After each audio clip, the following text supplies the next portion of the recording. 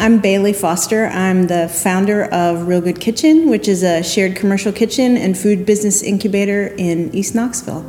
One of the most important times when I was impacted by women was on my entrepreneurial journey to get Real Good Kitchen open. It was a several-year process, and women in my life helped me stay the course when I wasn't sure that I would be able to do it and when I didn't believe in myself. Most of the work that we did was on my back porch, just talking about what the possibilities for the kitchen were and how we wanted to create a space where women and other entrepreneurs who maybe couldn't find their place in the food industry would feel welcome and able to start their businesses and supported in their own business journeys. Once we got open, I realized it was a whole new stage of challenge and just things that I wasn't sure how to handle. I needed support and accountability.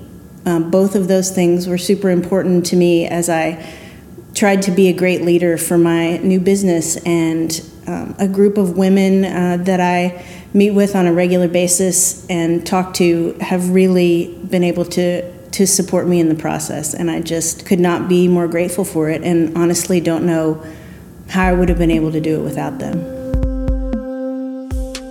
With Real Good Kitchen, our intention was always to create a safe space for everyone to come and explore, start, and grow their food dreams and food businesses. And we have been able to do that in a way that I'm really in awe of. Again, it's not so much because of our skills, but I think we were so clear on what our own vision for the space was and on creating a space that is inclusive, that does appreciate everyone's talents, that we've had a really incredible response from folks who were interested in joining our community and helping us build it. You know, we're really committed to having a great community inside and outside the kitchen. As a result, we have about 75% of our businesses that we've worked with, which was 43 in our first year, being owned or co-owned by women, about 30% owned or co-owned by folks of color. And, you know, I feel like we're able to pay it forward in an even bigger way already than I imagined.